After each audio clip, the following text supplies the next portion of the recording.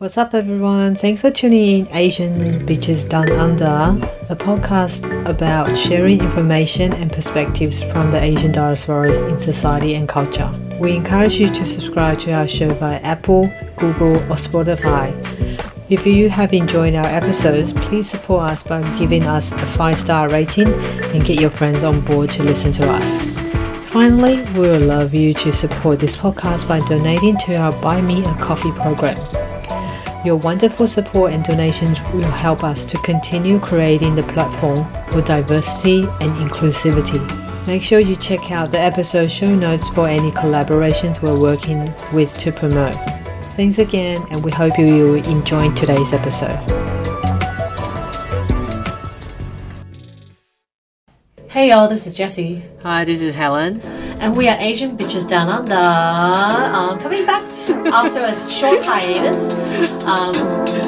I turned a year older in the last 10 days. Thank you. Yes, happy birthday last week for Jessie. Really, I feel like the older I get, the less important birthdays are for me. Yeah, I feel that too. Maybe it's because maybe it's because people say the older you get, the more after 30 you don't celebrate because it's a little bit embarrassing. I don't know if it's that much, obviously it could be that, I don't know, if I get some therapy that might also come out. But mostly it's because I am not someone who marks occasions.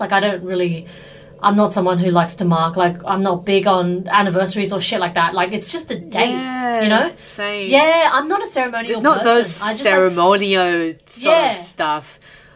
Personal. I like big celebrations. Okay. I like New Year's, or I like moon festivals, as in family gatherings. But I think personal-wise, I'm not really into personal celebrations as in birthdays or it's Valentine's just Day. I find it so uncomfortable and self-aggrandizing. I was just telling my partner, every year I've realized this since I was a young adult. Every year, what I want to do on my birthday is just go away by myself. It's just at least spend a few hours by myself. Yeah, honestly, I just want to shrink and hide. Yeah. That's what I often want to do. Hell for me on my birthday is if I have to host a party or if I have to be around a lot of people. Honestly, I hate, I don't like that. And I guess you can interpret this as a insecurity factor, but I just I don't like to feel like I have to be around people to make them happy, or I feel like if I host a party, I'm always in the back of my mind, I'm always are they having a good time? Are they having a good time? That sort of niggling effect. Why are they here? What are they supposed to be? Yeah, I don't mind being celebrated, but it's just for me, it feels more meaningful if I'm celebrating some kind of achievement, just passing another year. Yeah, the age kind of doesn't feel meaningful to me at all, It doesn't and I never had a big 21st or 30th or it just... Neither of us did. Maybe it's just part of our family. It just wasn't a thing for us. We had birthday cakes and we were always watching the TV in the background. Every single birthday. It's so funny. Picture. For our listeners who doesn't know, when we have our birthdays when we were younger, our parents would get a cake and we'll sit around after the dinner time. We just celebrate. We have the TV on, and Dad insists on taking the family photos, but everyone stares at the TV. And also the cake's always from Savoy, that Chinese bakery. And the flavors would be or other Chinese bakery, bread top. Sponge cake with it's always cream chestnut or taro fruit. Or some Asian flavor. Never the mud cake.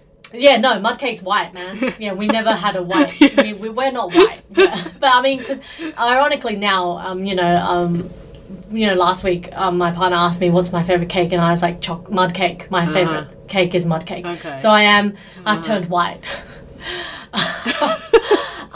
But yeah, I'm just I don't want any I feel very uncomfortable with attention. I hate attention. On my birthday, I just want no attention. I just want to be by myself and not be seen.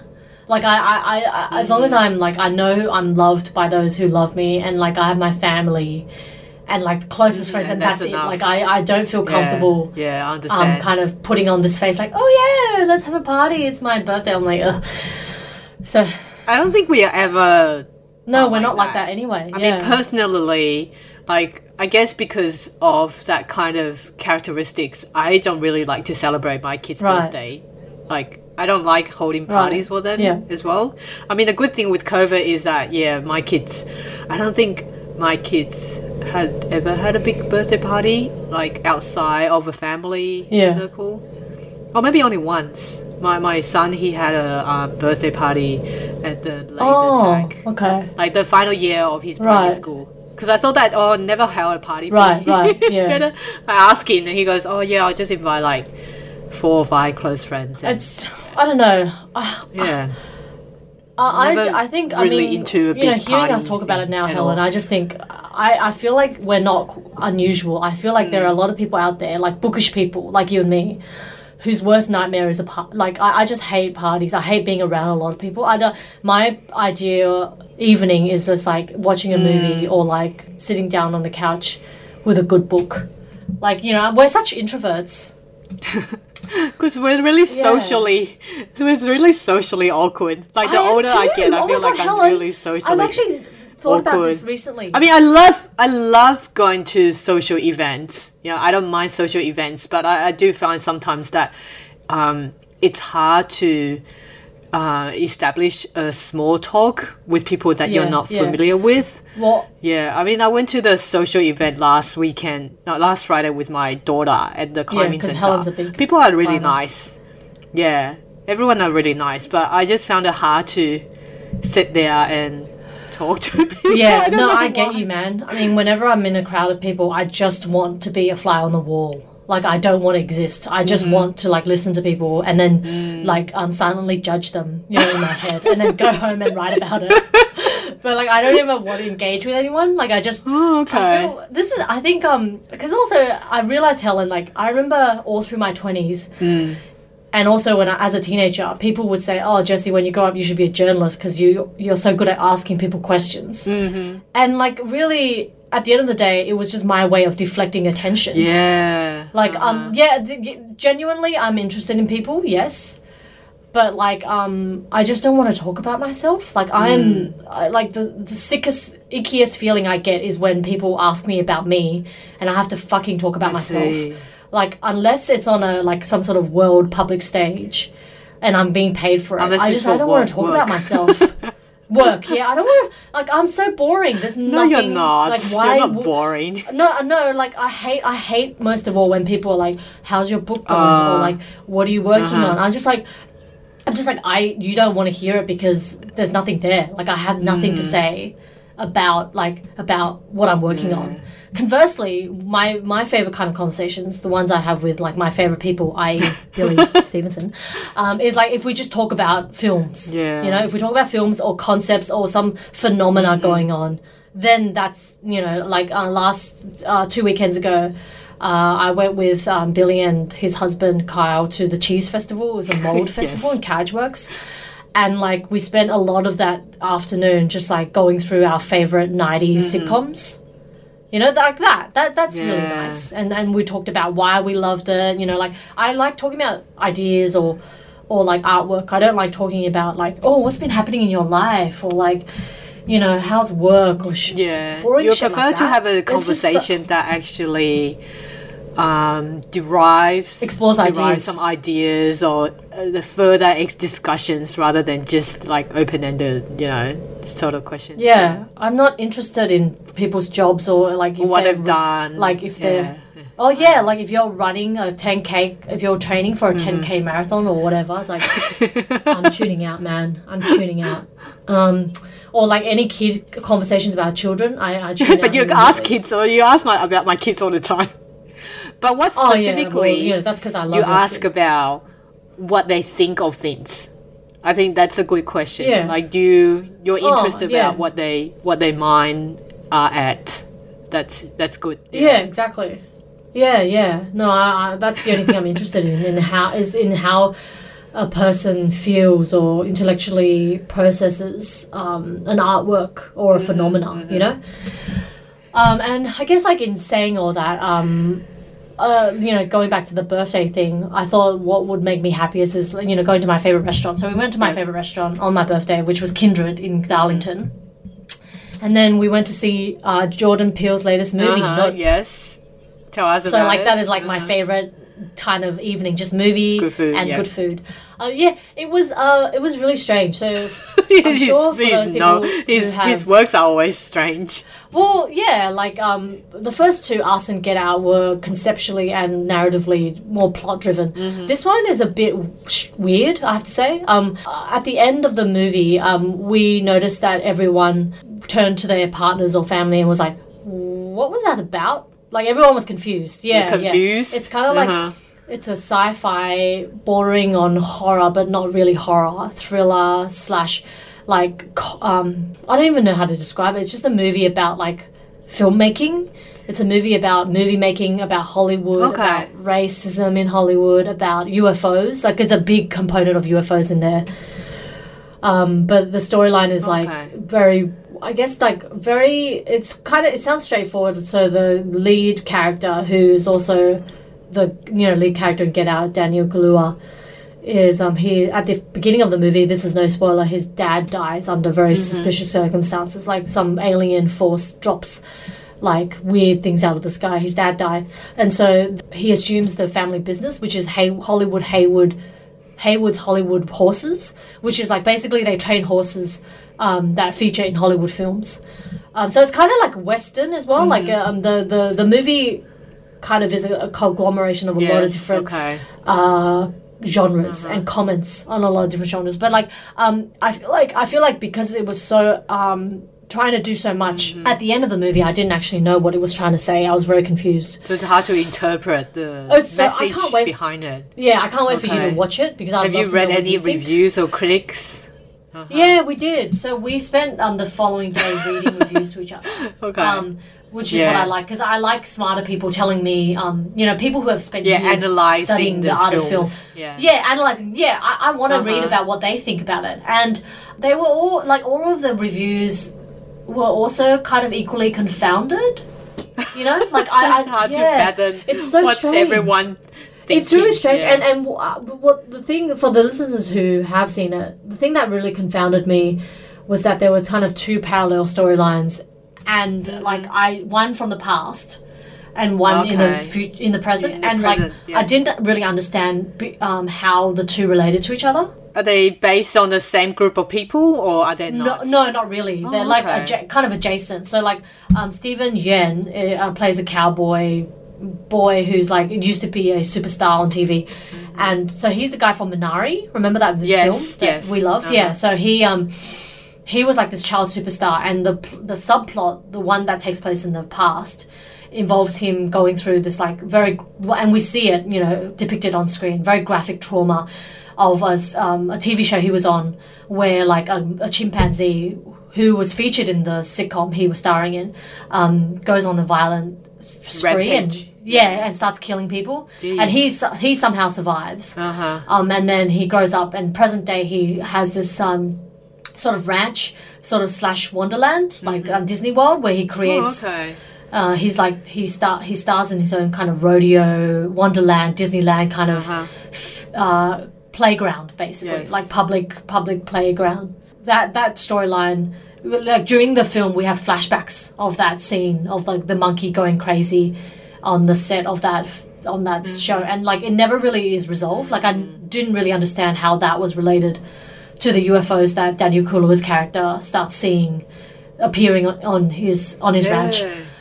This sounds a bit difficult to relate. I guess I haven't read any reviews that have really interpreted that or like help me understand what Jordan Peele was trying to do. I guess like if I really was interested, Helen, I would just like, there are so many interviews out there of Jordan Peele talking about this movie. I could just listen to it. Like podcasts and videos on YouTube. But yeah, I guess I've had like a million things on, so I haven't done that. But so Nope, highly recommend, obviously, because it's Jordan Peele. Your turn, Helen, before I talk about my next viewing. Okay, so last week I came across with this documentary on SBS On Demand. It's called Ascensions. It's directed by Jessica Kindon. She's a Chinese-American director. It was just pop up randomly on my Facebook feed again, stupid algorithm. But somehow it just intrigued me because it's very rare to see a visual representation of China from a foreigner's perspective. And in this case, the documentary is also rather new. It's not like 20 or 30 year old. It's very recent documentary about China, and we all 2001, right? Sorry? 2001. I think it was released in 2001. Yeah, so it's a 2001. I thought it was a bit later. It's like 2010 or something. Oh, Yeah. sorry, I meant 2021. That's what I meant. Sorry. Yeah, 2021. Yeah, 2021. So last year, So basically. it's very, very new. So we all know that since pandemic or even before this pandemic, we know what happened with Hong Kong, news about Xinjiang. China has tightened its grip on what the foreign media can or cannot report.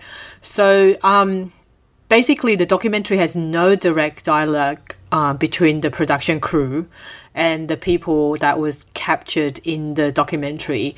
The ones that you might hear, it's very... compared to the ones that you might see in the conventional documentaries, like interview styles.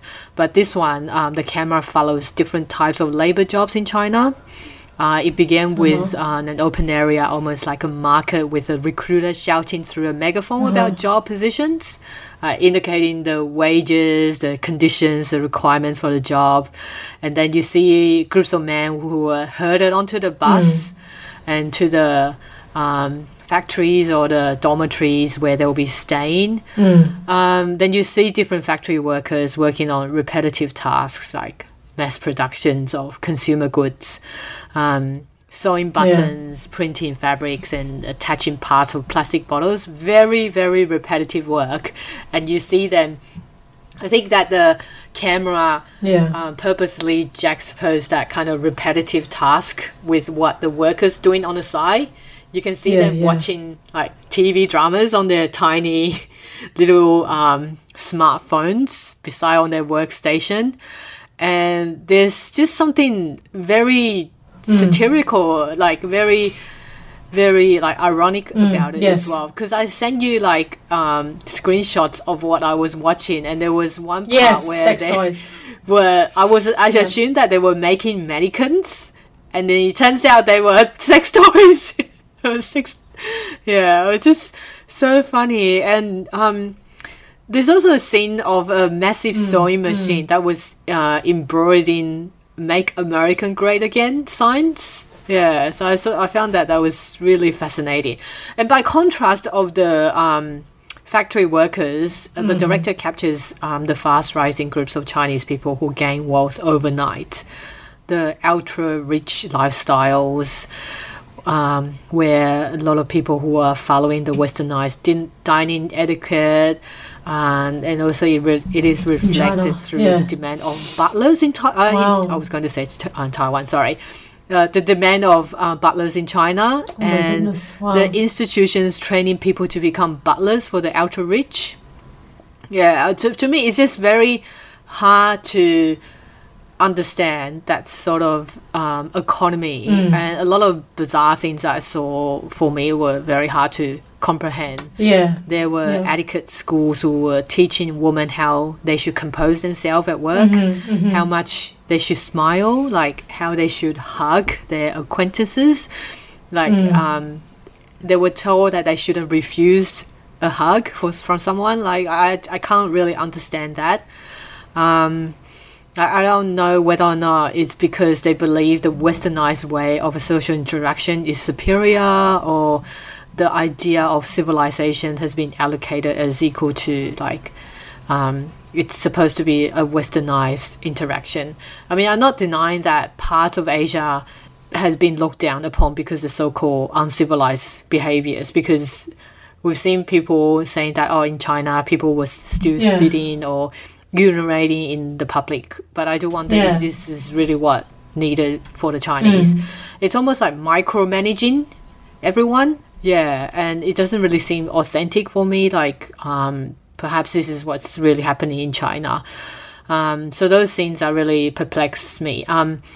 There's also a scene that I found a little bit comical as well. There's a part that you see there's signs of slogans everywhere, like "Be a civilized citizen, cross the road safely," or "We value family, work, and our leader." And there are cameras literally everywhere. There's a part where there's a ginormous CCTV on the side of a crossing, and the TV plays out the of what the camera shot directly at the pedestrian crossing, and they capture the people who cross the road at the red lights, but they block out their face. And beside the TV sign, it says, "Be a civilized citizen. Be a civilized Chinese citizen. Cross the road safely." It's almost like they're trying to publicly shaming. Yeah, I just don't understand why they do that in China. But I guess there's a lot of things that I don't understand. Yeah, I mean, I'm looking at reviews of Ascension online, and a lot of it's Oscar nominated. That's really interesting. It feels like it's quite it feels like a very startling doco that's like very confronting, that will make you change the way you see your own life, I guess. Like, and I feel like if I watched it, I would just feel like, man, there's that this world, this country, which you and I, you know, we're blood related to folks in that country. You know, our grandfather is Chinese.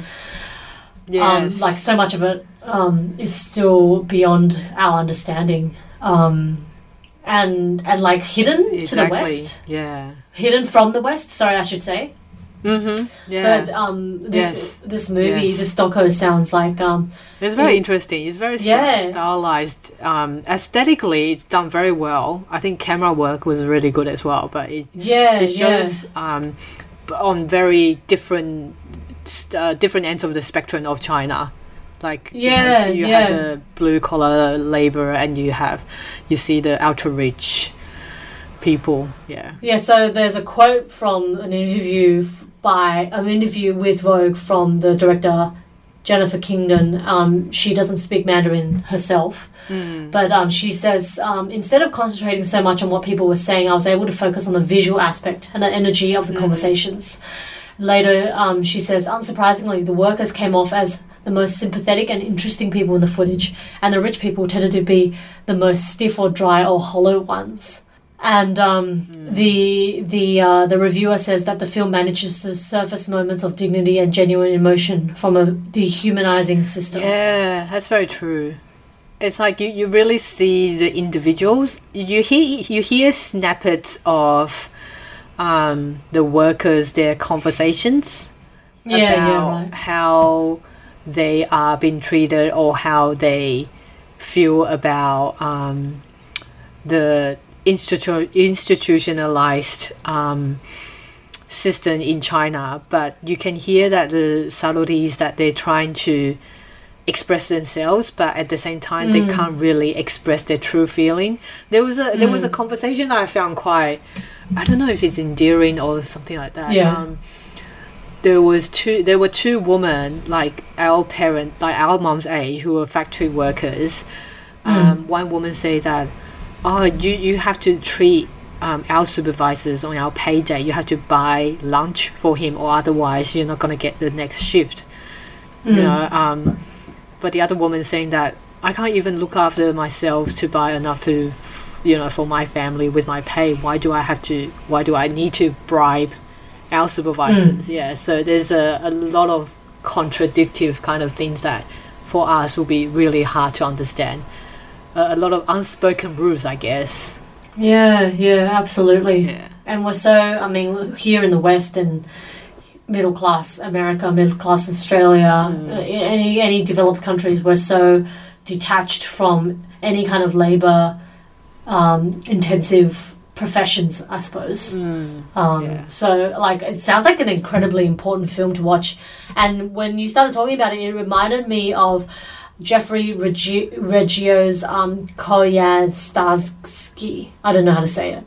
But it's like the seminal documentaries where it's just like this movie, Ascension, like no talking heads, just kind of visuals of humans around the world going and doing, visuals, like people in the city going to work, monks in Tibet chanting, and those films are accompanied by Philip Glass's hypnotic and mesmerizing, minimalist soundtrack. Yeah, I can't wait to watch it, Helen.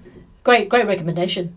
Well, so I guess from that very high class recommendation to probably a less high class recommendation, I've got two things I want to mention on Netflix.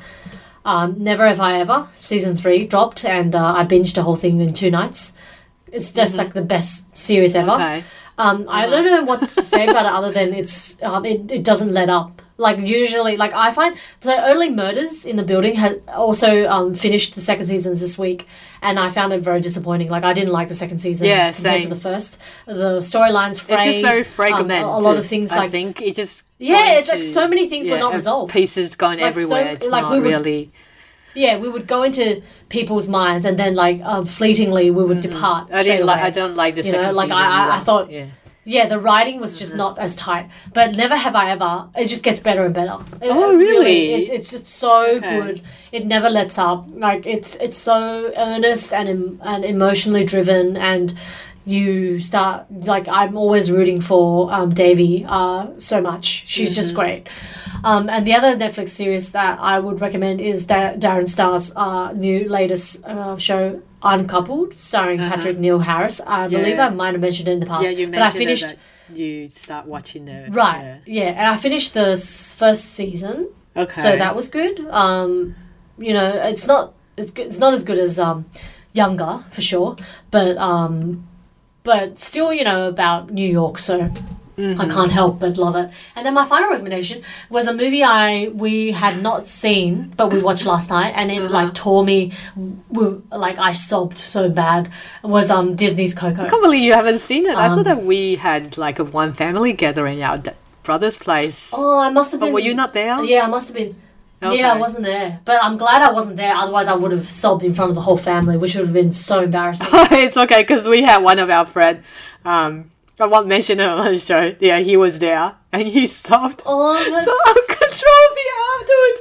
I was like, never seen him like that before. Oh my So gosh. it was kind of a surprise and a shock for me. That is so sweet. That's really sweet. Yeah, it is I don't think I've ever you get teary. Like for instance, last week we watched a documentary and a film about the same incident, The Rescue, the documentary about the Thailand cave rescues, and then 13 Lives, which is the dramatization starring Viggo Mortensen and Colin Farrell, and they're both it's a wonderful film. It's a wonderful documentary, and in both films, I cried, as in when you cry, you shed tears, But Coco.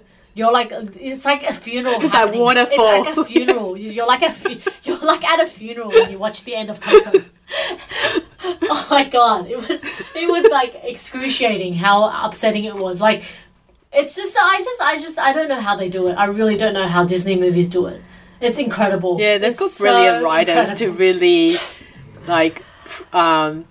really spears through your heart, I think. Yeah, exactly. It's exactly. And they draw the grandma, Coco, so well. The lines on her face. Yeah, It's incredible. She looks so real. Yes. Yeah. Yeah. I guess it's because it really resonates with everyone's got I think so, yeah. And everyone has, most people will have a great connection or a bond. Yeah, and a lot of people I think have also got a personal experience or ties with dementia. People with Alzheimer's. So it's very, very yes. It was so upsetting. Close to home. So upsetting. Yeah. Okay. All right. And with that, let's take a break.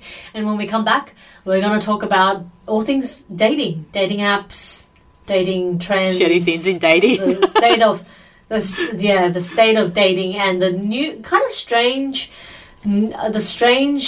influx of articles about dating in very high profile publications in the US that I've observed that have been inspired by Helen's single article which she read in Psychology Today. When we come back, we're going to talk about the rise of lonely single men.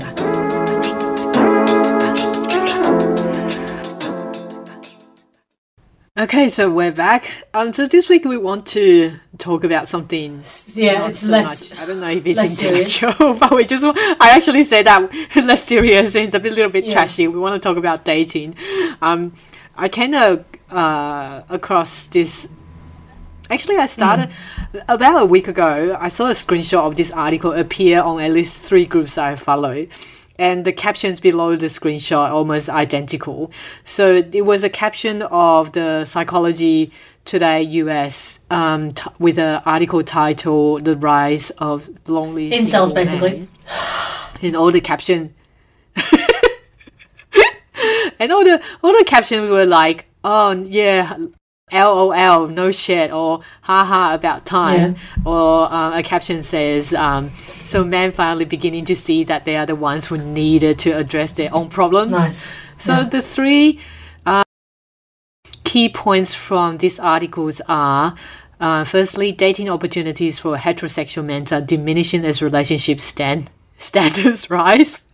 The second one is that men represent approximately 62% of dating app users, lowering their chances for matches. And finally, the article addresses that men need to address skewed deficits to meet healthier relationship expectations. So let's go through the article with a more like intersectional perspective. The 3 broad trends in the relationship landscape summarized as indicated that heterosexual men are in a rough road ahead are: 1, the dating apps. Men are of course they're the higher users compared to women. I don't know why. Is it because they feel they think that it is more easier to approach someone rather than face to face? Like they prefer a digital interaction. I don't know. Yeah, I don't know. Maybe they're just more single. No. Well, I feel like I know for a fact that the amount of time men are single is like between partners is like much shorter than women. Oh, like okay. Men jump into relationships much quicker than women. Really? Okay. I think it's because like men actually like often for men their girlfriends or their intimate partners are their only source of emotional connection. It's the only person they talk to emotionally. Yes. Whereas So like they for have women, a higher I desire have to find a partner immediately. well because like they don't have like because men in this patriarchal world are not allowed to have deep connections like and deep with loving relationships with their male friends. Yeah, exactly. I see. And whereas women like I can think of like I'm not kidding. I can think of 8 women I could like absolutely pour my heart out to, and it'll be completely normal. Yeah. Because they also are like emotionally open. So like women are allowed to be like that, whereas men they're only allowed to be like that with their romantic partners. So I feel like men, that's true. you know, dive into relationships much faster because like otherwise they'll die if they're not allowed to express themselves somehow. You know? Yeah. That's a certain, like a stereotypical of how the society expectation, isn't it? For patriarchal society, of course. Yeah, it's very sad. And the next one is the relationship standards. In the article, it says that women are increasingly selective, which that I don't agree at all. It is so fucked. I believe most women would just want equality in the relationship. It's not being selective. It's more like women are actually having a platform to address what they deserve to have our say in the relationship. Women have the right to voice what we want. We prefer men who are emotionally available, communication-wise, and also share the similar value, rather than being there to just support the man. Do you understand what I'm saying? As in, like what you said. Yeah, of course. Again, we're not slaves. Yeah, we're not slaves. We're there who wants to have the equal part. It's just not like woman shouldn't be the one that solely takes upon the emotional garbage from the man, I guess. Yeah, it totally. should be like and I guess both it goes ways. without saying. Yeah, and it goes without saying that this article that Helen's referring to was written by a white man. Yeah, exactly. Yeah, and there's a lot of like feminist platform has come out and say that this is just so rubbish. You know, it's what woman has been saying for decades, and now a man written it. It seems like, oh, so a man written about these issues, does that mean that like the heterosexual men will actually believe that this is a problem?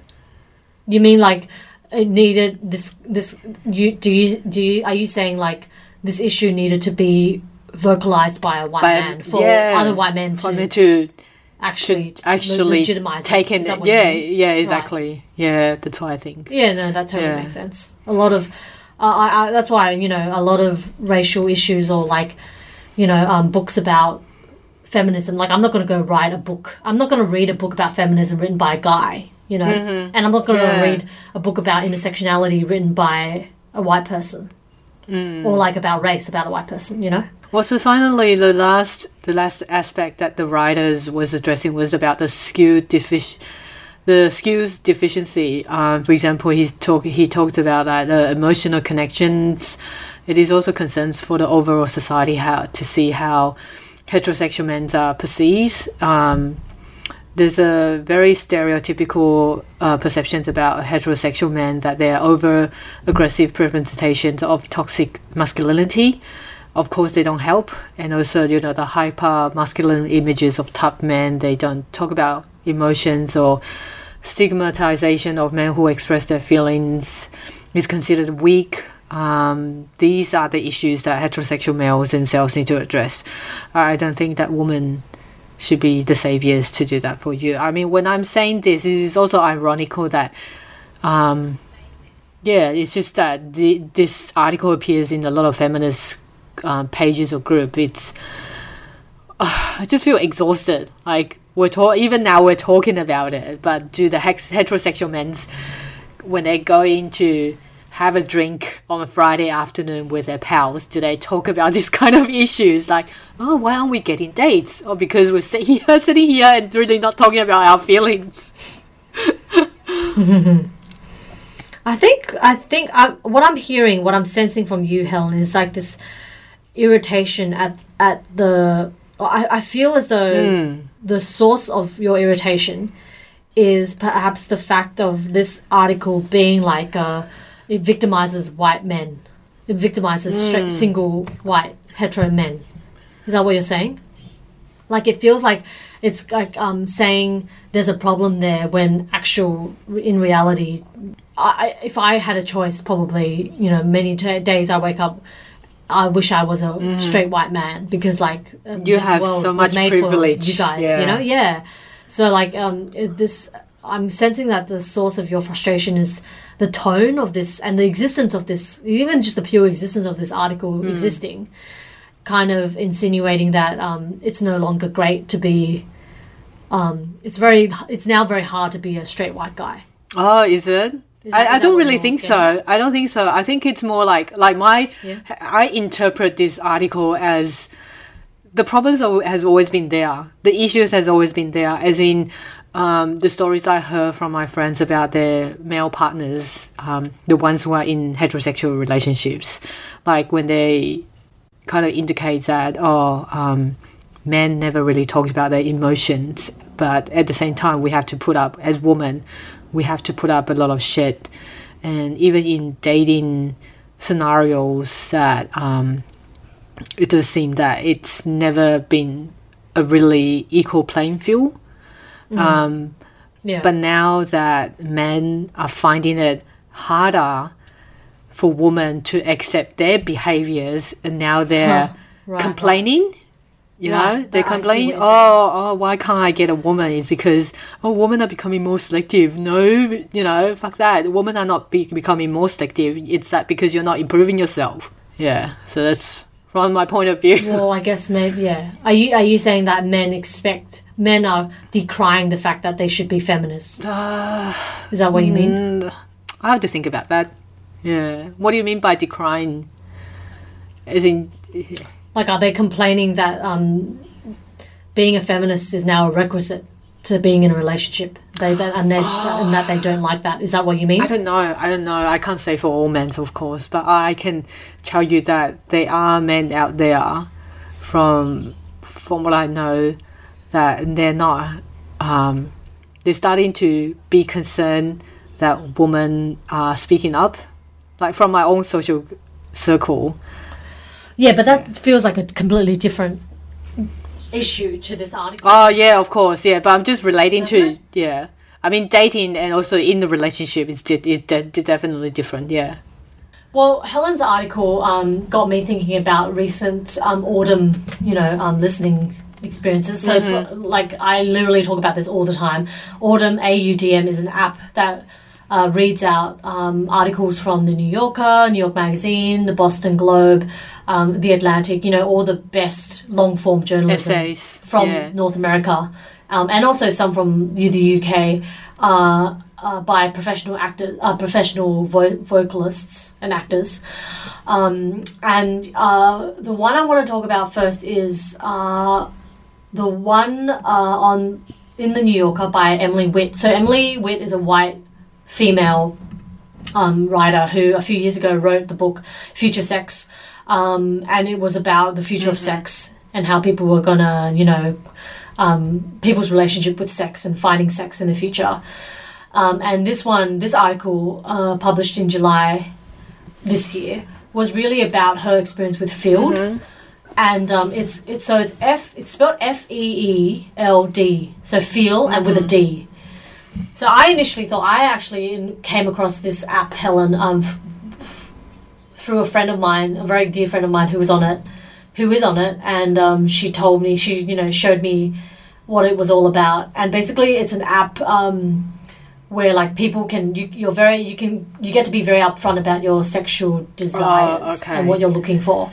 So like on the app there are literally like 88 different gender choices. Wow. I think. Don't quote me. I'm just making that figure up. And like 100,000, like just like endless number of sexual proclivity, sexual desires. So like throuple, foot fetish. Polyamory, ethical non-monogamy, it's just like there are literally thousands of different choices.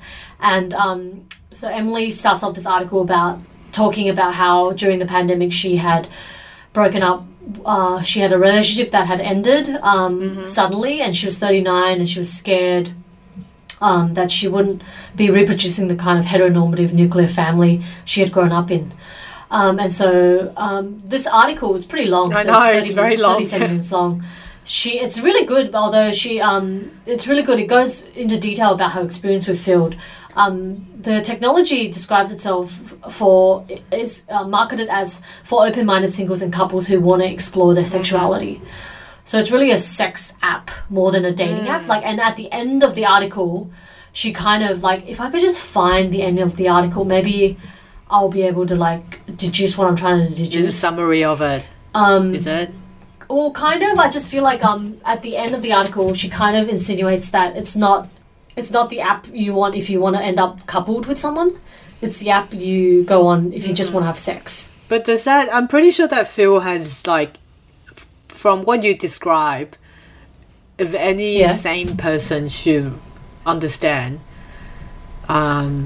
I'm not saying that sex would not lead to long-term relationship, because sometimes it will for some people. Yeah.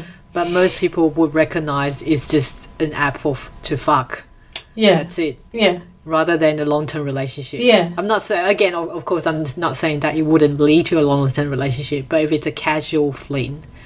Well, yeah. Well, what Emily Witt says basically in the app is that she kind of details all the different sexual encounters she has with the people she meets on Field, and she has this one line in the article where she says she has fallen in love in the last 2 years since downloading the app, but it was never with people she met on Field. So when I read that, I was like, well, if I was looking for love, this wouldn't be something you would go for. Turn to. Yeah. It felt like an article that was sort of like a paid sponsor content. Like it felt like she was kind of she was kind of promoting the app, because she talks about it in very, very warm, positive light.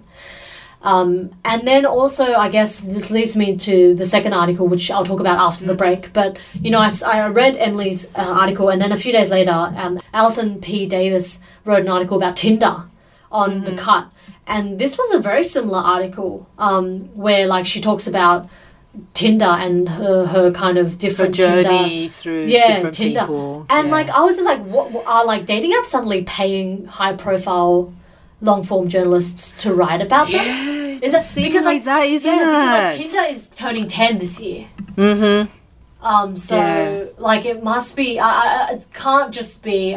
These things are not coincidental. That's all I mean.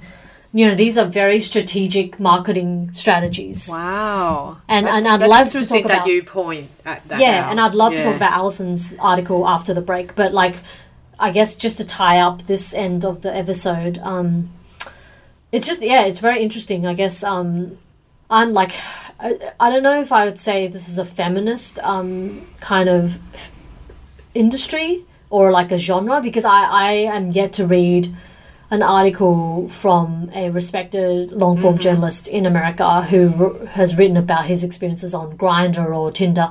It seems to be like, I didn't expect the New Yorker or the New York magazine to write, to allow their writers to write deeply about things like hooking up or like their sexual encounters. It feels like a very kind of private thing. Like, you know, when I think about the New Yorker, I think about, you know, very searing and deep and serious commentary on the, you know, Russia, Ukraine, about Trump, about politics, you know, about theatre. But to read something about dating apps and, you know, their experience on dating apps, just for me, it felt a bit like, I didn't know that becoming space a bit was allowed. more like a gossip type, Mainstream, maybe tabloid sort of magazine. Oh, I don't know. Genre. I'm just it's just interesting. I mean, The Cut often publishes stuff in that milieu, so that's like expected. But I had never expected the New Yorker to write it. You know, allow one of its writers to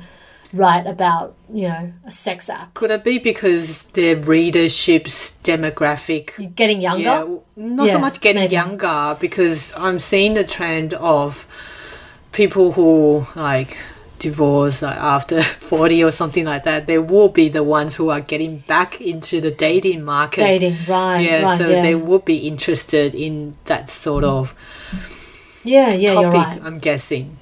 Yeah. So that could be the reason. I mean, but it's very, it's very well done.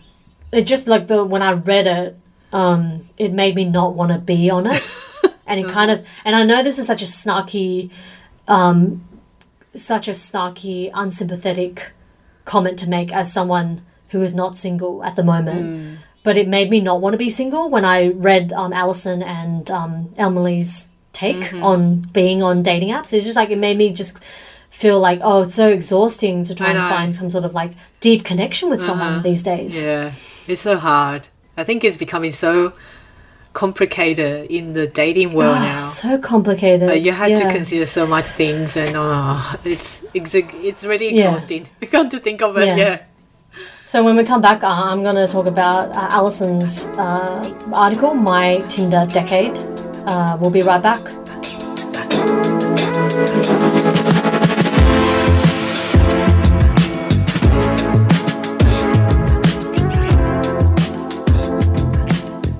We often talk about wanting to read a wider variety of books and stories and watch diverse art productions, theatres or films, but where do we get them? How do we get them? Most mainstream media platforms and bookstores are flooded with products that are created by and for the white majority of Australia.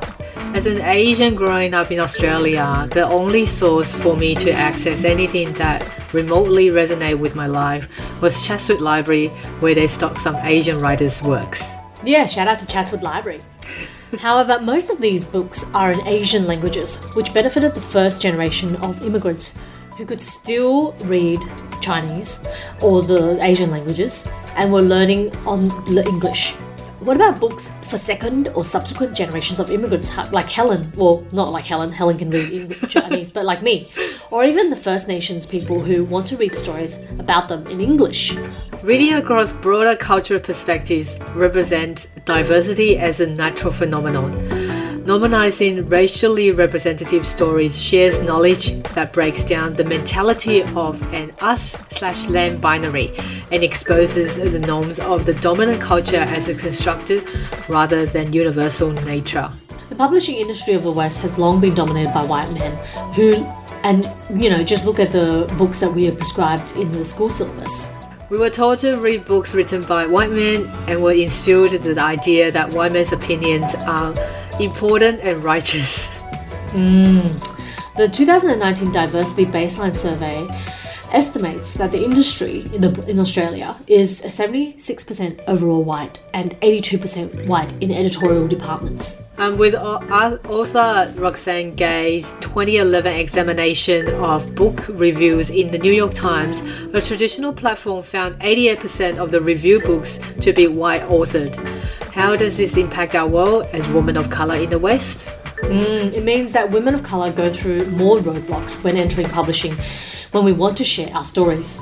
And the power dynamic of the industry exhibits the idea that minority voices do not matter, or minority voices lack value in the publishing industry, which obviously we believe and we know, in fact, is not true. So we have Amplify Bookstore, which is an initiative by amazing Marina and Shane, who took upon themselves and are dedicated to promote books by Black, Indigenous and people of colour writers. Every month, the team at Amplify Bookstore curates a list of brilliant books that will expand readers' horizons and offer opportunities to deepen your insights of alternative perspectives. When we say representation matters, it does not stop at the point where a BIPOC writer starts to share their story on paper. The representation needs to expand to all areas of publishing, including editors, marketing, sales, and so on. Amplify Bookstore is here to advocate the importance of the retail store that is giving the voice and the platform that ensures that these writers are being seen rather than being placed at the bottom of the shelf by the major bookstores. What Amplify Bookstore is doing is to encourage and create a space for non-white authors to write as themselves. Publishers, book buyers, and readers need to be more inclusive. Insider authors are much more likely to feature well-rounded protagonists from their same culture. This allows representative stories that enable white people to read about POC without disregarding them as other. Precisely. And, excitingly, thanks to Amplify Bookstore, this month they're giving away an Oceania box to our listeners. The box will contain 3 books chosen by Marina and Swan. So the books will be BIPOC writers of Australia and New Zealand. To enter, please follow our Instagram page, like the giveaway post and share the post or tag your friends. The winner will be drawn on the 2nd of September. That's right, guys. So you still have a few weeks to get your entries in. So follow them, like them, stay tuned for further updates. It's a very, very exciting 3 set of books. I, myself, cannot wait to get my hands onto them. Get on board, guys, and hop onto Instagram and get your entries in to win this amazing collection of books. Good luck, everyone. Good luck.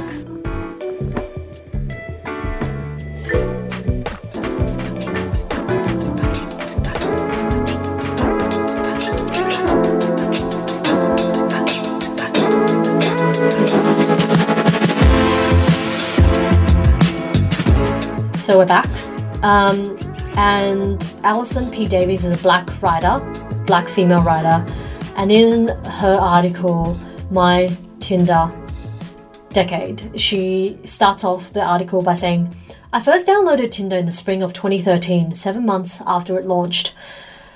I'd heard about it as a concept, Grindr for straights, but felt exempt from needing it until one evening at the tail end of a drawn-out breakup with someone I told myself I would marry. So she starts off the article very much the way that Emily did in her article, like talking about a breakup. And they feel the need to hook up with someone. Yeah. well, like all these women, the sort of launching off pad or the premise of their journey into these dating apps was like an unexpected breakup. Yeah. So I think automatically it pulls me in as like because like or any of us could be like that, you know, like we don't know as women, and also I guess as a guy, you know, it doesn't matter could who be you dumped are. for any reason, nobody any day. knows exactly. Nobody knows when your partner will leave you. Like who, many people are left unexpectedly for no reason, you know. So I think that's like a very strong hook to get in people. And then for the next like several paragraphs, Alison talks about the way in which like she approached Tinder in the beginning and how Tinder has changed throughout the years. Later she says Tinder turns 10 in September and I'm still gaining and gaining with other people. So gaining, she, you know, insinuating that, you know, she's always trying to like... She hasn't settled down. Trying to find... Yeah. Like there's this perpetual sort of trajectory that she's gone through in the last 10 years where like she's deleted and reinstalled Tinder, which is a very common thing. I remember doing that. Okay. As a when I was in my 20s, like feeling like some days, like months in my life when I was single, I would like to install install it. Is that when you download it? I'll download the app. Yeah, download it or install it, yeah. Download the app and then like find people and then like delete it when I felt shit about myself. And yeah, it was like I found this more interesting only because I guess I have my own experience of Tinder, whereas like Field, Emily's article, I had never experienced Field, and so like it felt like a different milieu. Later, Alison says so she addresses the reader. She says, there are factors that may make my time on the apps different from yours. I'm 36, black, a woman, a resident of one of the Tinder's most densest dating markets, New York, and I mostly date men. At this age, I feel too old and frankly a little embarrassed to still be using Tinder. And then, you know, later she talks about the different things that she came across, like the terrible dates that she had on Tinder. Like there was this one part towards the end of the article, Helen, where she talks about like meeting someone who, like recently in the last year, who she thought, okay, this is the guy, this is the one. Okay. And then several months into their dating, it's revealed that he was married with children. Oh, okay. Yeah, and then like... I think that happens regardless if you use the dating app or not. I know, totally. It will happen in any scenarios, yeah. Yeah. But yeah, and then she talks about like how there's this term she said labels men you'll do guy, like you'll do, as in like guys who just kind of she's not really attracted to, but they'll just like feed her appetite for sex. Yeah, and then towards the end, it was just like it made me just think, oh, like I'm so glad I'm not on Tinder at the moment. Like again, that very unsympathetic, snarky comment from someone who's not single, but. Like, I'm sure, like, a lot of women will find this very comforting to read, just, like, the history of Tinder, but also the personal memoir and the personal aspects of Alison's experiences. Yeah, like, I'm kind of... obviously, I also wrote a book about sex, although nothing to do with my own sex life, right? But, like, I'm kind of left speechless by how candid women these days are now about their... actual dating sexual encounters. Like I'll just give you a really brief example. So in like one of my favorite writers is Olivia Laing, and she in her latest book Everybody, where she like talks about the body, the way in which the body has been persecuted throughout history, and the way that body can be bodies collective can be a way to achieve freedom and to fight for civil rights, for gay liberation movements and feminism.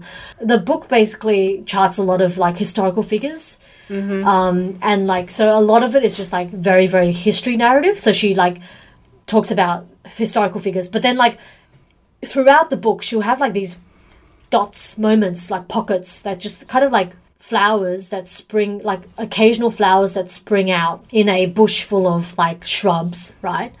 Where like she talks about a very fine, intimate detail in her life. Like for instance, there's this part in the book where she talks about going to the Tate to see an Agnes Martin retrospective. And Agnes Martin is a figure she talks extensively about in the book. And she says, I went to this exhibit one rainy Friday, and 2 days ago I had just had sex with an old lover. And then later she talks about the sex, like, it was really passionate sex. And I was like, whoa, this is like so private. Yeah, it's so you confronting. don't want, like, it's something that I'm you like, don't want to do know. I want to know that you had sex and that had changed the way you engaged with Agnes Martin's painting? You know, I'm like, it was like, wow, it's just so jolting. Sometimes, I'm not I like to think of myself as like obviously pro transparency. You know, I don't like to. I'm not someone who wouldn't be happy to talk about absolutely anything. But like I was shocked by my prudishness. Sometimes, like lately, like even like Emily and Alison in their articles, they write very explicitly about their sexual encounters. And I'm like, wow, how are these people so like, maybe I've done this in the past with some articles I've written where I've like talked about my sexual encounters, but like I don't think I'd be confident. I don't think I'd be comfortable doing that now. It just feels like too private, really? You know? Okay. Yeah. Is that because that you're settled with someone? Obviously, you don't want to write about it, so Maybe. you know your partner reads it, and it makes it a bit more embarrassing for Yeah, him. Like well, I I don't wouldn't know. I wouldn't write about my own or talk about my own sexual behaviors out to public, because you know I am with someone. Like I've got my husband, Yeah. but if these women they are not settled with anyone at the moment, they can talk about their past experience. Yeah, And it's also maybe. like a liberation, I guess. You know, it's Yeah.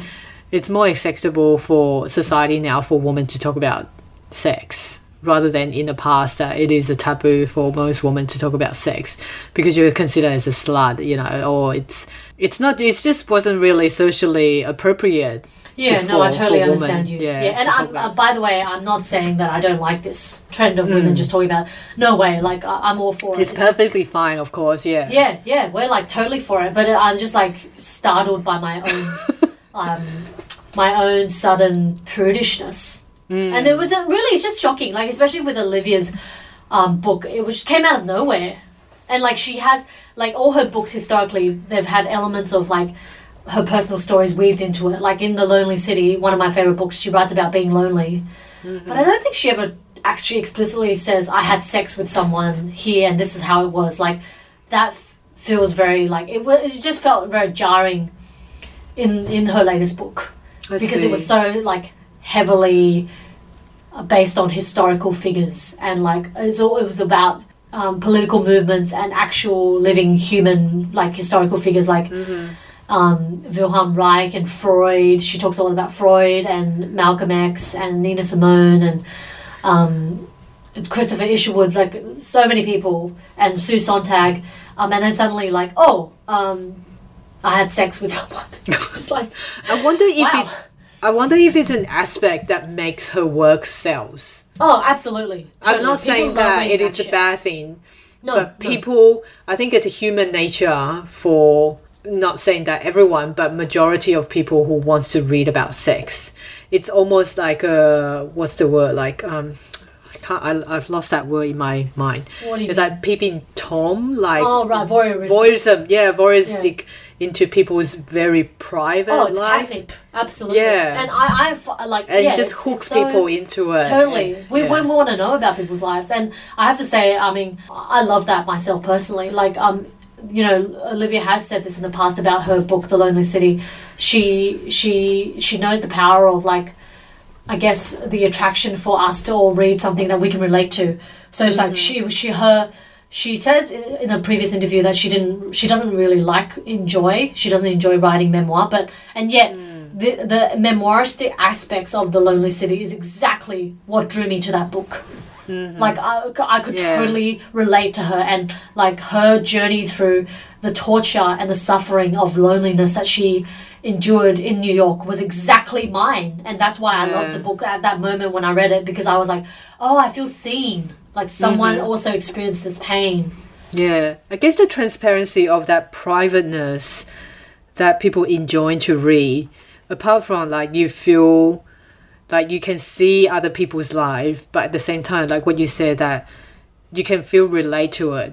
You feel like, oh, I'm not the only one that who experience this kind of feeling. Like I'm not alone. Like it's almost like perhaps it's like a collective healing or something like that, I guess.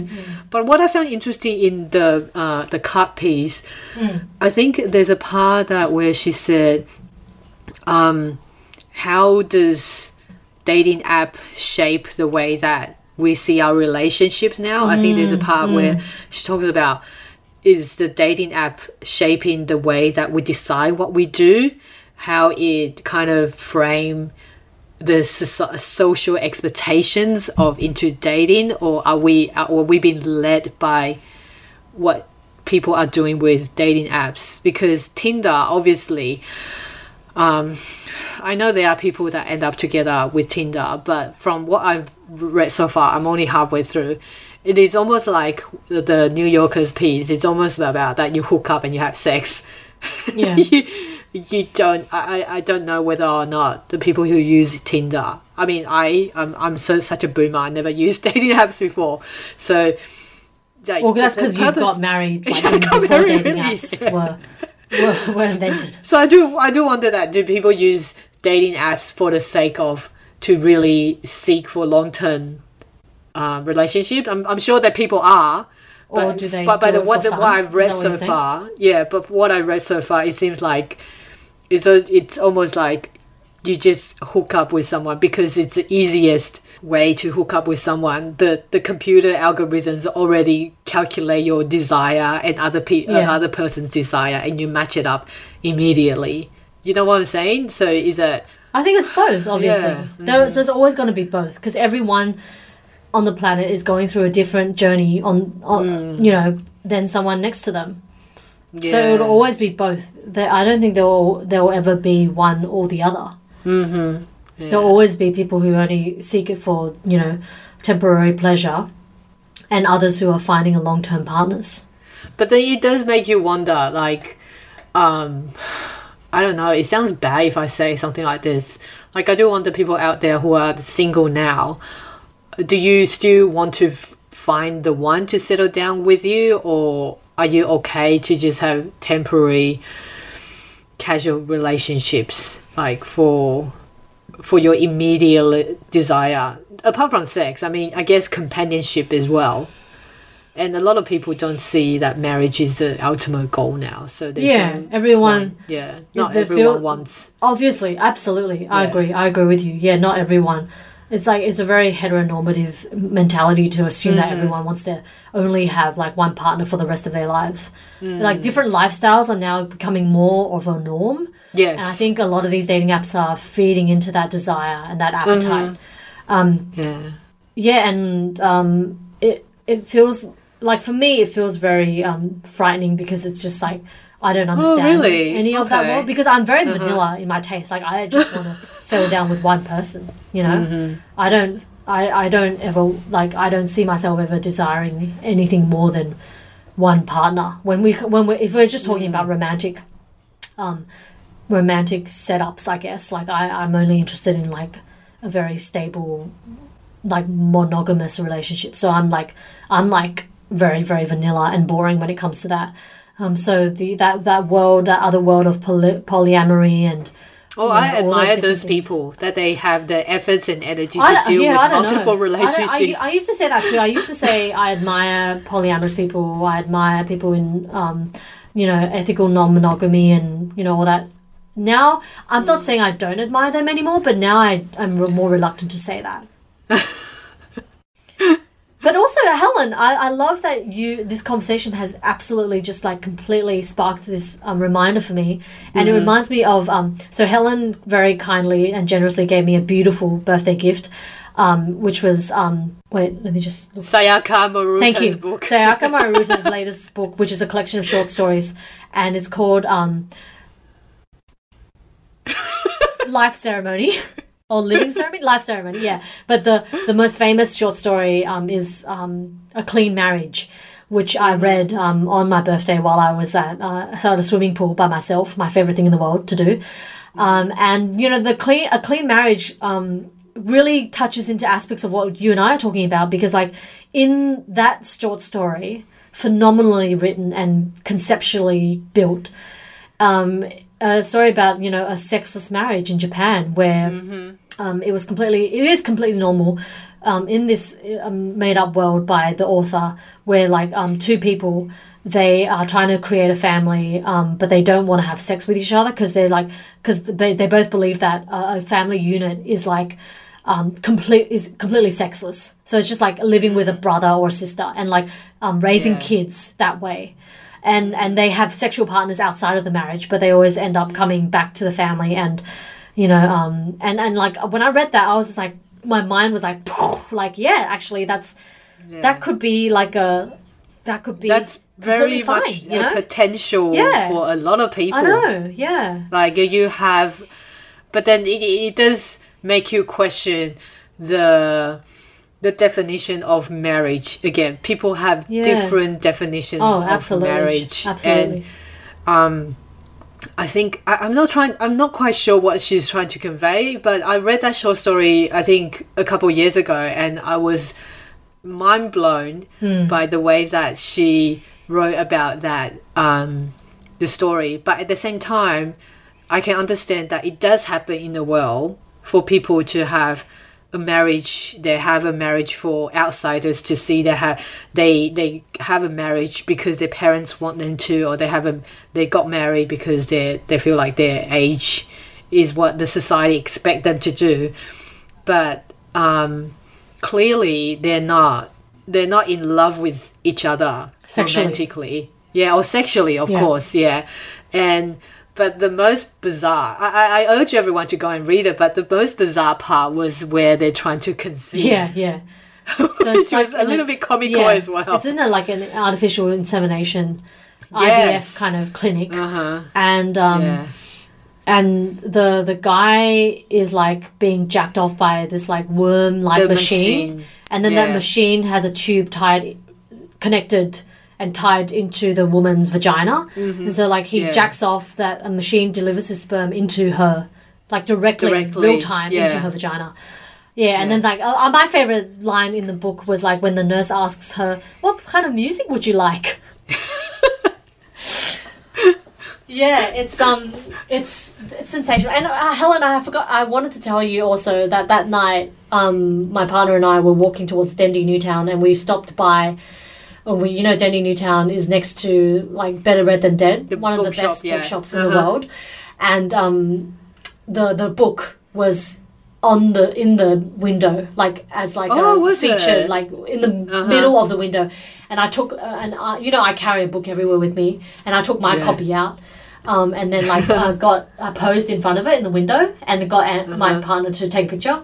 And then right at that moment, the store person was closing up, and she came out and she saw me, and she was like, isn't that an amazing book? Like she was, and she just like wanted to talk about it, and she's like, have you read it all? What's your favorite? And like she was like, have you read the titular that's story? so nice. Yeah, she was so nice. And we were just I love that when you just met someone, a bookish person, exactly. A total stranger and then that read the same thing. And that is magic. That is pure magic. I love that. And she was like, you have to read A Life Ceremony. It's so messed up. So that was a beautiful way to end my birthday. But also, I thought that anecdote just really tied in well with what we've been talking about. What's defined as a romantic relationship or sexual relationship now? It's just so varied. I guess, exactly. And the society expectation of basically patriarchal demand for women to settle down. What is really behind that? Is it like we all know that marriage is pretty much in the past sense that it's a manipulation for women to produce the next generation, to produce kids. But now women have no choices now. You don't necessarily have to do that, and I think it shows through these apps that you have more options. And I guess just to draw this episode to a close, what is that term, the philosophical sort of problem of the greatest problem now that we have in our generations is choice, like the anarchy of freedom. What's the saying, where you have too much choice and then you can't decide and then you get depressed? There's an actual quote for that, a saying. And I think that kind of is what is frightening for me personally about dating apps, is just the fact of the endless choices, the infinite amount of choices. Frightening not in a bad way. Like I am all for give me 8 million, 35 billion different genders or sexualities. Like, the more the better, you know. It's just like, I guess I'm talking about two different things. When it comes to choosing a partner, like, you'll never find a perfect partner, you know, and to believe that someone perfect out there is delusional. And I guess I just would warn people against believing that there is a delusional fantasy Mr. Right out there, you know? There's no Mr. Right. Yeah. I hate it when people start saying that, oh, have you found your Mr. Right or Miss, you know, or the one. There's still one. still a really big... Yeah, I roll my eyes. Yeah, the one. There is no the one. The one is you. You exist. Yeah. Only the one if is your you dog. care Helen enough. is her dog. Yeah, it's my dog. Looking back at Patty. Yeah. Yeah, you're the one, Patty. Yeah. Yeah, speaking of finding partners, there was another really interesting article that I saw about how Western women nowadays, because of Netflix, Yes, keep going. that they are heading to South Korea in search of love. Yes. Yeah, so it's quite interesting that it is an CNN article by the reporter Jake Kwon. So essentially the article reports how the Western woman, i.e. majority whites, falling for the epic promotion of Korean men through the K-dramas. Like in the past decades, there's Crash Landing on You, Goblin. I haven't watched any of those. So the K-dramas pretty much portray the Korean man as charismatic, masculine, and full of tenderness. According to the researcher of Korea's gender and race politics from the Indiana University, Bloomington, there's a Professor Lee or Miss Lee doesn't have a title here. I don't know why. She says that most Western women are fascinated with Korean men who are portrayed on TV as being in touch with their emotions and willing to embrace their effeminate sides. I don't understand why. Is it like it's still like TV and what we see on on the movie does affect a lot. Oh, so much. Your choices, doesn't it? Like and your desires. Yeah, totally. Yeah, we were pretty much whitewashed. Yeah. I think. Yeah, and this phenomena, like you talk about, like it has so much to do with just the rise of cultural impact that South Korea has in the last 5 to 10 years, right? And you know, it's nothing new. Like I feel like you know, after Under the Tuscan Sun, I'm sure hundreds of women went to Italy, fallen for Italy, man. Yeah, I or know. like There's a specific image that, you know, Hollywood creates a culture creates. Yeah, and it draws people in. Like and like actually Lord of the Rings, like I cannot believe that just a single series of films completely put New Zealand on the world stage. Like before Lord of the Rings, nobody even fucking knew New Zealand existed. Where New Zealand is, let alone like that where it is. It's like New Zealand, what's that? Is that like a bank or like a icy pole brand? Like nobody knew what New Zealand was. And then they like after Lord of the Rings, like Peter Jackson single-handedly put New Zealand onto the world stage. It's like a tourism promotion. It's unbelievable. It's unbelievable that he's done. But I digress. I found this article about women from the West going into believing, you know, being attracted or like engrossed in this fantasy of the beautiful, muscular, like perfect knight in shining armor who also happens to be South Korean. Really reductive. I just thought this is just like another it's almost reductive, like what we essentializing talked about thing. You know, yellow fever. Yeah, exactly. Yellow fever. Just thinking that if I go there, these men will be like, you know, these men that I see on Squid Game or, you know, all those K-dramas that you're talking about. K-dramas. Yeah. It's an illusion that people buy into, and I guess I'm sure the tourism company works, the tourism industry in these countries, they work with these media companies. I'm sure they do, right? Yeah. It's definitely kind of like an illusion. And also how the society, the social media plays around the image of mixed couples. And I think many women will fall for it, like the image of international, I think there's a term in Korea, in Koreans, Gukitji couple. Like it's called international couple. It's becoming a lot more popular on social media. with the interracial couples sharing their lives, you know, like seen as almost like a celebrity-ish. Yeah. It's a cult status label. Yeah, it's a status symbol, I think. Yeah, and the YouTube and the whole like YouTube channels that like that awful man who's like things my Japanese wife does on a typical Sunday night, or like how this is what a Japanese wife typically eats in one day. They are repulsive. They are repulsively reductive. It's It's almost like a National Geographic. Yeah. Oh my god! Yeah, but people love that shit. You're right. People love. I know. Yeah, people like that. Yeah. Anyway, anything else that you want to add before we finish today? I just want to say about concerning Helen's last article. I guess, you know, at the end of the day, it makes me mad because it reduces all Asian South Korean men as like the same person. Fetishization again. It fetishizes them. It doesn't actually want to understand them on their own terms. It creates this illusion that's really based on false narratives.